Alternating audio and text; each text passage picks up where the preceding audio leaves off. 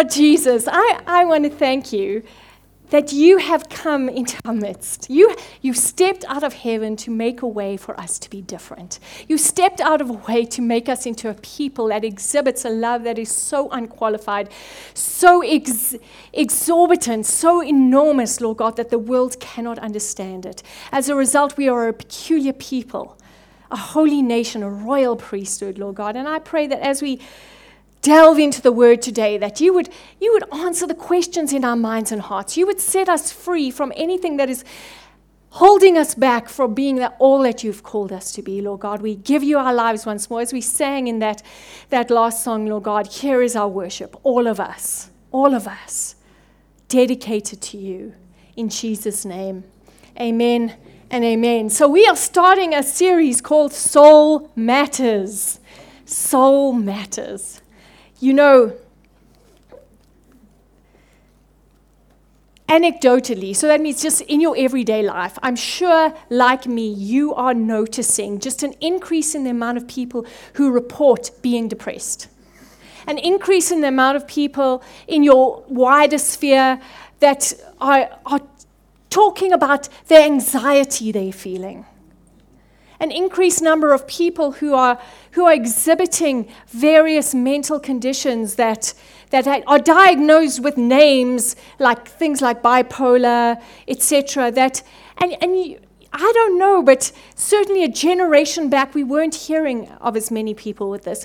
And the question remains, and scientists and sociologists are reporting this phenomena. Why is there such an increase in these kind of conditions in the world around us? We thought at the end of the 1800s, mankind had a plan. We were going to solve all of the world's problems by technology, scientific understanding. We were going to rationally attack every issue on the planet, and we were going to come up with a solution, and we were going to create a utopia where everything was great.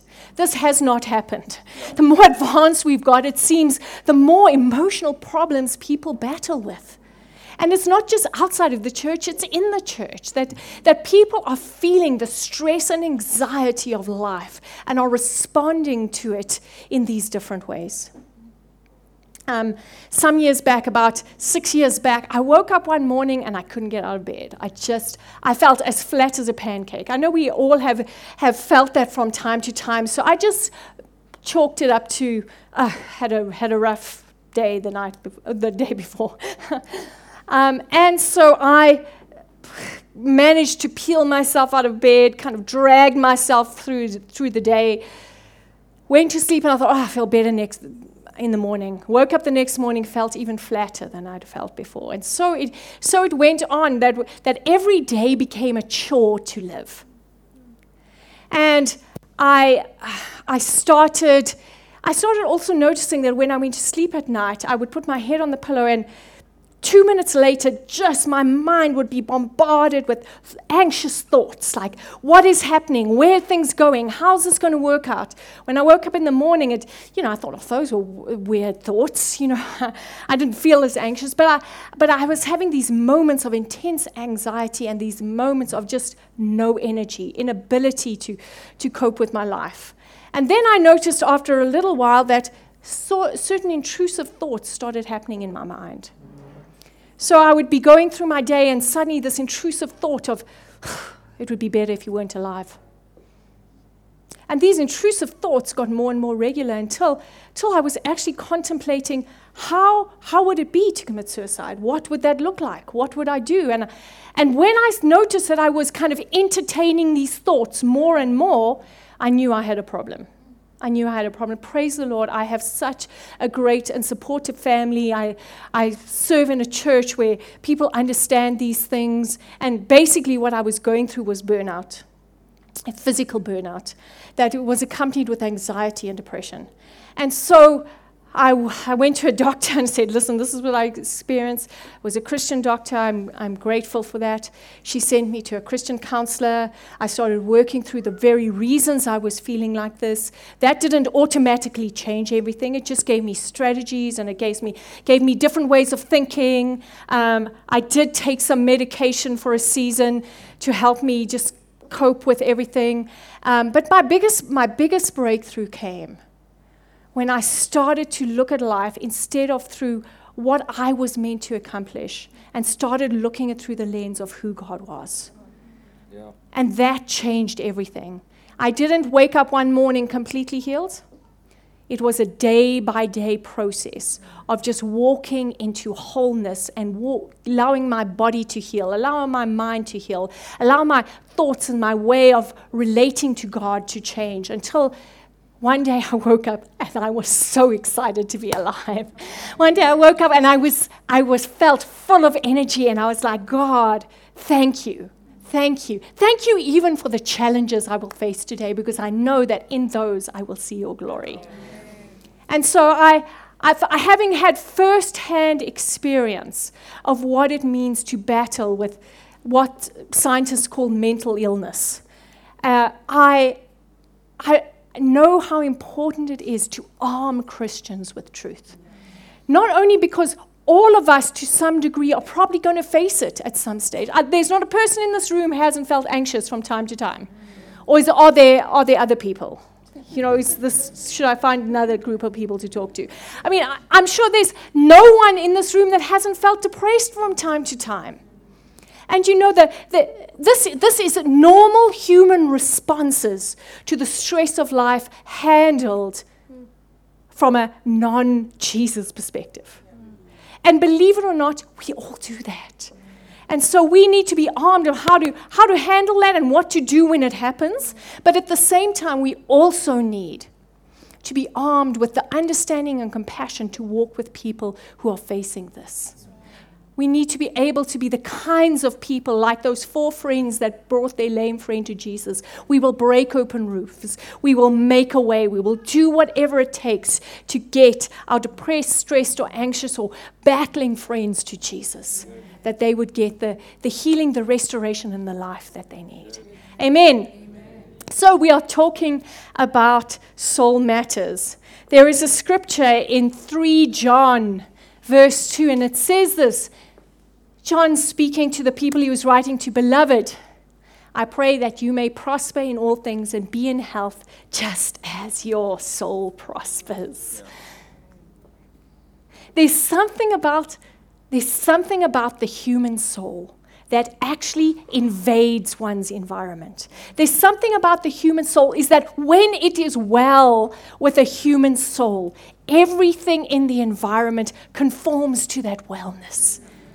And so there's something so powerful about each of us guarding our souls well, nurturing and nourishing our souls well, tending our hearts as a garden and making sure that when the weeds come, we pull them out. When someone comes in to steal from it, we put up appropriate boundaries. We make a place where the presence of God can dwell and nourish and make us whole, prosper us in the inner man so that our environments can prosper. I pray that you may prosper in all things and be in health just as your soul prospers. Okay, it's lost my connection for some reason. Can you change slides for me? Thank you. There was a German soldier fighting in the trenches in World War I, and a very famous letter he wrote back to his family. He said this, "What is the good of escaping all the bullets and shells if my soul is injured?" And you know, stuff happens in life. Stuff happens in life. And you know, we can dodge the physical danger. We can escape the armed robbery. We can get our car back after a hijacking. We can recover physically from a beating or instances of abuse. But the problem is those instances don't just stop with the physical things we've experienced. There's an effect on our hearts. There's an effect on our inner man. And that's what we need to make sure we deal with. That's what we need to make sure stays well. Because if we don't, then those incidences that happened way back when have a permanent and lasting effect on our lives. It's not the bullets and the shells. It's the injury to our souls that matters. Thank you. So what does it mean to be human? There's a scripture in Thessalonians, Paul speaking to the Thessalonians, he says this, "Now may the God of peace himself sanctify you completely, and may your whole spirit and soul and body be kept blameless at the coming of our Lord Jesus Christ." Paul gives us a clue about what it means to be human. You just thought maybe being human was having a physical body, but being human has 3 parts to it. Thank you. First of all, human beings have a spirit man. That is the thing that is rejuvenated in the presence of God. That is the place of you that communes with God. That's the place of you that is eternal, that has eternal longevity, that is the essence of who you are, what makes you different from every other physical creature around you. And then we have a soul. The Bible implies 3 things that your soul does. Your soul is your mind, it is your will, and it is your emotions. It is your ability to make decisions, it is your ability to understand, and it is your ability to feel. That is your soul. And last of all, we do have a physical body. After Christmas, we have more of a physical body than we had before Christmas. But nonetheless, we have a physical body that interacts with our environment and reports to the soul and the spirit what is going on in the environment, and it now allows them to make the kinds of decisions that they need to make. Interestingly enough, the main goal of a person's spirit is to be in union with God. Yes. Is to find union, find a place of rest in the presence of God. It is the part of you that was created to be with God. Your soul, as I've said, craves for understanding. And it needs to feel. It needs to feel. And last of all, your body, the primary emphasis of your physical being is to find security, to keep you safe, to keep you free from danger, to keep you eating the right things and sometimes more of the right things than you need, and looking out for your physical well-being. That is what your body is there to do, to keep you alive. To keep you alive. So what does it mean to be fully alive?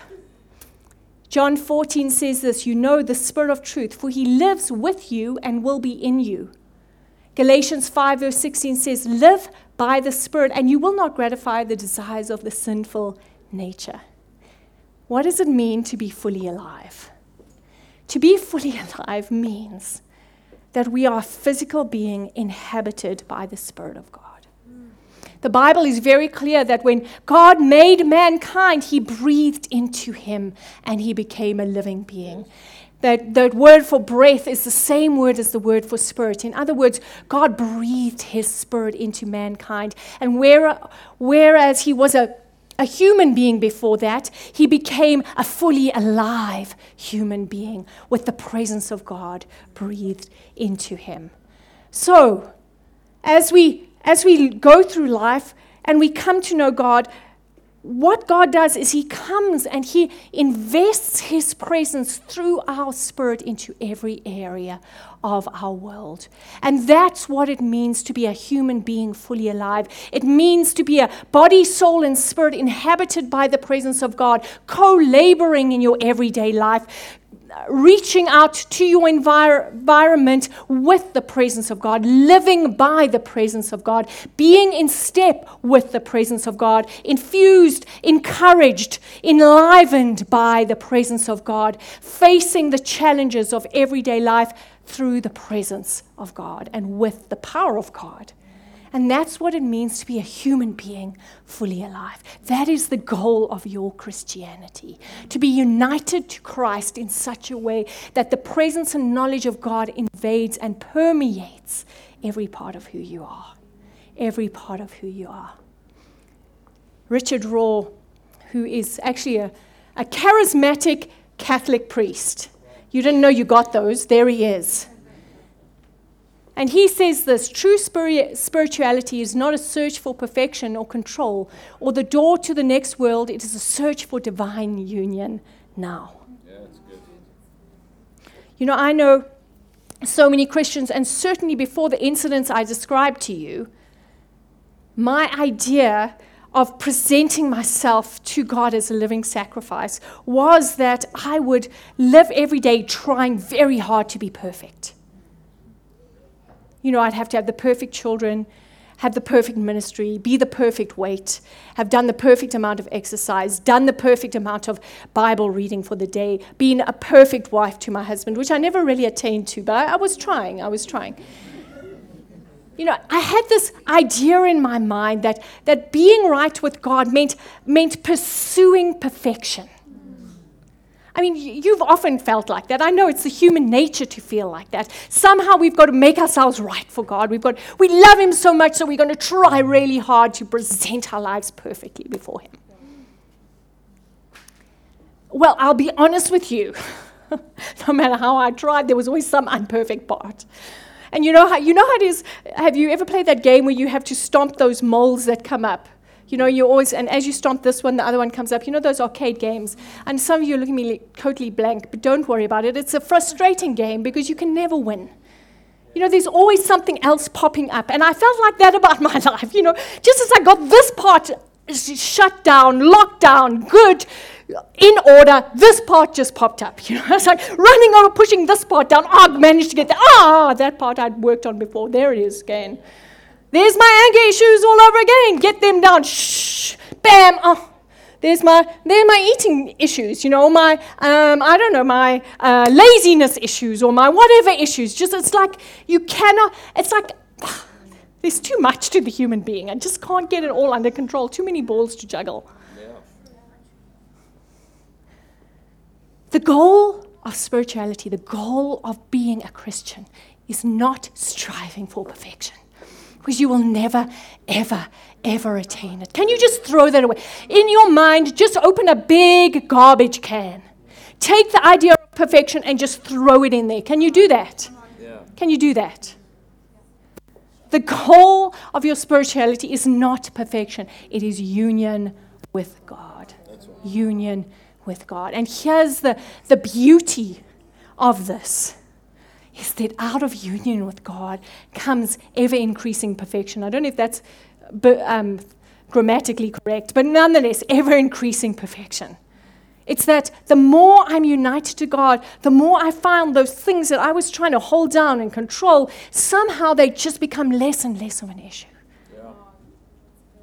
And I have noticed that if my focus is on union with God, then all of my life tends to just come into order. It tends to flip into place where I wasn't even expecting it. Things seem to work where before I had to work overtime to make them work, and suddenly they're just working. Union with God. Making yourself one with God. What does that mean? That means allowing His thoughts to become my thoughts. It means partnering with Him in situations. It means allowing myself to feel loved by Him. Yes. Allowing myself to feel like I belong in His presence. The more I allow those things to happen, the more everything else comes into place. The Bible says Jesus prayed it in John 17, he said this is eternal life, that they would know you, God the Father, and the Son whom you sent. Yes. This is eternal life. This is eternal life. And here's the beauty of it. It doesn't start when you die. Come on. It can start now. You can have the fullness of the kingdom now through your relationship with Him. Awesome. I spoke earlier about the fact that human beings just have this tendency. It's like there's a kind of a faint remembrance in every person's heart of that perfect world that God created at the beginning of time. It's like there's something in our hearts that yearns again for Eden, that yearns again for a world that's just in perfect order, where everything works, where sickness is gone, where strife doesn't exist. And there's something in the human nature that always wants to strive for that. I hear so many people outside of the church and people who would not call themselves Christian in every way, anyway, speak about this world that we are working towards, where climate change is brought under control, where there's no more human slavery, etc., etc. And they're working towards making this beautiful and perfect world. How many thousands years of human history tell us that human beings cannot attain this, no matter how hard we try? It's almost as if the human beings of this world are looking for the kingdom of God without the king. Yeah. It's like we want everyone in place, everything in place, but we don't want the ruler. Yeah. We want all the benefits of the kingdom, but we don't want the king himself. And so many people out there are looking for this utopia, making things right, and they want everything right, but they refuse to have the king that brings that kingdom. And I just want to say that I believe in medical intervention in every way. I believe God gave us a brain, and part of us taking dominion over the world is that we were meant to find medical solutions to problems under his guidance. I don't have any problem with medicine, but I do have a problem with secularized humanism. What does that mean? I have a problem when a doctor tells me that the only way to be healed is a medical intervention. I have a problem when the world gives me humanized solutions without a God attached. I have a problem with that, because the solution you will get, maybe you'll get some improvement, but it will have a caveat to it, and that'll be separation from God that leads to more disaster. So I have a problem with any solution for any problem anyone faces that excludes God from the picture. Because I don't believe, and I believe I stand on the Bible in this, I do not believe that there is a solution to anything without God. Amen. Without God. Without God. That is not to negate any medical solution, but it's just if that medical solution is divorced from the creator of the universe, it will bring more problems in the long run than solutions. Yeah. No kingdom without the king. And this is here what I find happening, and I've been reading some books along these lines. What happens to the human being who looks for solutions without God? Our soul, our spirit man is longing for union. That will never change. It's how we've been created. Therefore, if God is not in that picture, that person has to look for union in other places. It has to look for a sense of belonging in places. Why do we have children, teenagers joining gangs? Because their hearts are longing for union, places of belonging. Why do we have relationships forming that are perverted, that are hard, that are difficult? It's why people are longing for union. They are reaching out and making one with other people, that they shouldn't be looking for this union that only God can bring. At the same time, what happens to a soul that hasn't got access to God is that we look for understanding in the wrong places. The Bible's clear that by faith we understand. Without the concept of God in the picture, you cannot understand your world well. Sure. No matter how hard you try, no matter how educated you are. It will just lead. Listen. Imagine being a learned atheist. A PhD 5 times over, knowing all the ins and outs of the universe, and believing that there's no God and therefore no meaning to this. The only end for that is depression.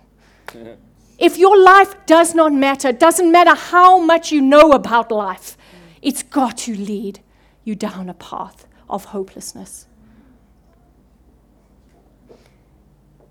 Here's the wild thing, that the soul is longing for feeling. It wants to feel alive. How many times have I questioned people who have been involved in various addictions, various promiscuous behavior? And when we get down to the bottom and I say, why did you do it? Why do you do it? Not out of judgment, just trying to understand them. Why? Why are you doing this?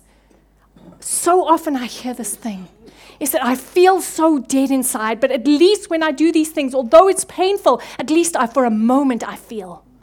For a moment I can feel. Sometimes I know a number of people who have, out of desperation, started cutting themselves.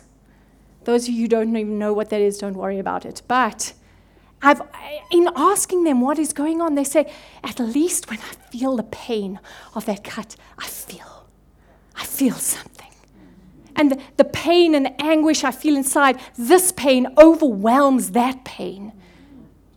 And at least for a moment, I can be in the now and I can just focus on feeling that. The soul without God is longing to feel something. And then we feel in all the wrong ways. The physical body without God is looking for security. The anxieties, the self-preservations, the things we run after without God are us physically finding ways to keep ourselves safe. But without God, there is no sense of safety. No matter how high you build your walls, no matter how big your bank balance is, no matter how intense your security systems are, without God in the picture, you never feel that sense of safety. There's always one more thing to do to be safe. There's a term that sociologists use, and they call it spiritual formation.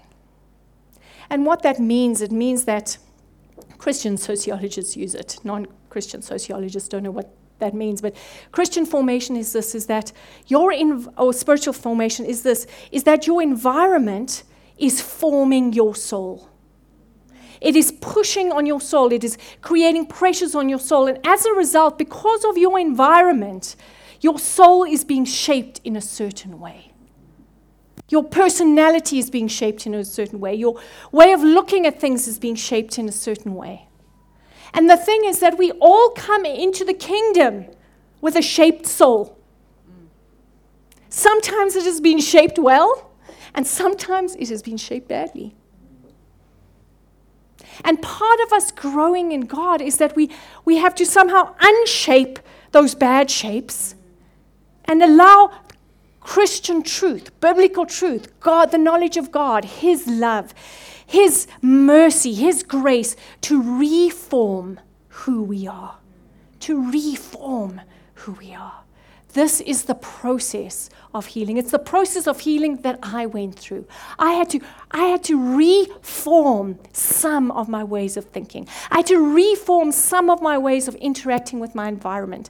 I had to reform some of my understandings of myself. I had to reform how I interacted with God. And for every one of us, coming to a place of freedom in this area involves allowing God to reform our souls. Ephesians 4 verse 18 is one of those verses that I just wish weren't in the Bible, but there it is in your face, telling you what's true.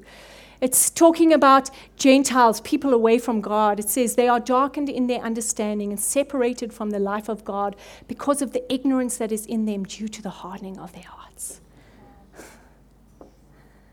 Sometimes we just don't know. We just don't know what is available to us in God. And as a result, we try very hard to fix things ourselves, and it becomes like a hard heart, a set way of looking at things that cannot be budged. And as a result, our understanding becomes darkened and our souls become misformed. And God wants to undo that. So how do we get restoration? An AA historian, someone writing about the movement of Alcoholics Anonymous, said this: no mastery of manipulation and control at which alcoholics excel can overcome the root problem. Rather, the alcoholic must recognize individual helplessness and fall back in the arms of the higher power. Now, here's the wild thing. Is to get your soul free, to become healed again, you have to stop trying. I know, it's wild. It's wild. You have to stop trying to fix yourself. You have to stop trying to find your own solutions. Guys, I know it's so counterintuitive. It's like until you get to the place where you say, God, without you, I'm helpless. Yeah. There is no way forward. Come on. I don't care how much medication you take. I don't care how much counseling you go to. You may even be counseled by the great and awesome Andrew Gossman, who is the best counselor I know in this world. It doesn't matter until you get to that place where you say, God, I need you.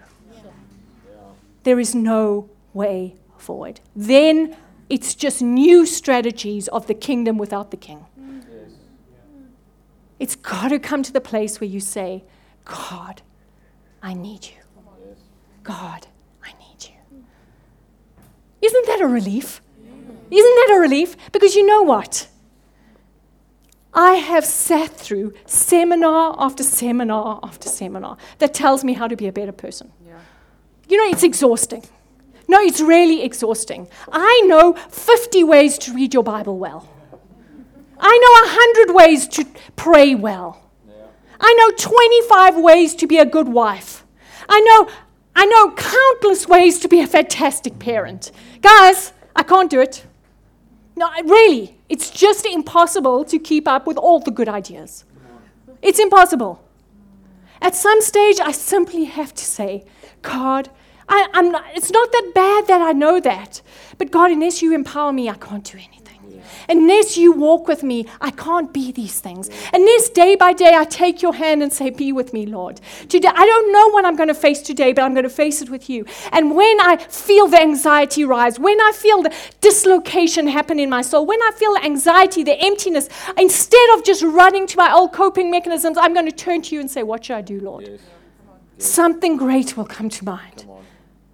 Sometimes it's as simple as sit down and have a cup of tea. Amen. Sometimes it's as profound as pray this prayer, cast out this demon, I don't know what. But there's always something that he will do in that moment. So what does restoration look like? First of all, we need to recognize our need for God, the essence of everything. You were never made to live without him. And then we need to repent where we have sought to resolve our brokenness without him. Now, let me say, repentance has a bad tag that goes with it. You know, often when you say to someone who's going through mental illness, you need to repent, they hear again, oh, you need to make your life right. They hear again another strategy of them having to just work hard to perfect themselves. That is not what repentance means. Repentance means this. I simply say, God, I cannot do it on my own. I need you. I've been trying all these things to fix myself. They're not good enough. They're not working. Come and help me. That's simply what repentance means. Changing the way you think. Lord, change my understanding of the way I see the world, of the way I see myself. Now we have to rebuke any destructive, intrusive thoughts. Guys, this might be wild to you, but we have an enemy who is as deceptive, as sneaky, and as horrible as you can imagine. Sure. When he sees you battling, he runs to your pain like it's candy. And his whole goal is to make you feel even worse than you ever felt before. That's right. His whole aim is to offer you solutions, so-called solutions, that are destructive and harmful for you. And those intrusive thoughts that just start coming and bombarding you, who do you think authored those? Sure. Not God, I'll tell you that. Yeah. And so at some stage in your heart, you've got to rise up and say, no. I don't want that thought. That is not who I am. And there's got to come a place where you say, this is what I will think and this is what I will not think. Good. And here's the wild thing about the devil, is that he's defeated. And he only acts big. And his whole goal is to make you think that he's super, super powerful. But you turn to him and look him in the eye, not Sam, look him in the eye right here and say, go, no. Come on. Yeah. He runs with his tail between his legs. Now, I'm not saying that this is going to be an overnight thing. I'm not saying that you're bad for having those thoughts. I'm saying you're human. Yes. You're facing the normal human interactions of a spiritual world trying to invade your life. And here's the beauty of this. You don't have to do it alone. There are people around you who will stand with you and rebuke those thoughts with you. There are people who are around you who will pray for you, intercede for you, stand for you, live with you, walk with you. We do not have to do this alone. And then what we have to do is we have to rely on him again and receive his grace, mercy, and healing. Live from a place of grace. Make space for grace. That's our slogan for next year. Make space for grace. Make space for grace. Guys, and they all start with R, did you notice? Darling, have I gone up like 100 times in your estimation? Thinking I did it only for Andrew. It's part of my goal to be a good wife to him. R, it's restoration, recognize, repent, rebuke, rely, receive. And we do it all in relationship. I mean, tell me if that is not a good R sequence. Thank you. And luckily it happens to be true. So great. Thank you. In conclusion, going back to that 1 Thessalonians verse we read right at the beginning. Now may the God of peace himself sanctify you completely, and may your whole spirit and soul and body be kept blameless at the coming of our Lord Jesus Christ. Paul's prayer for them.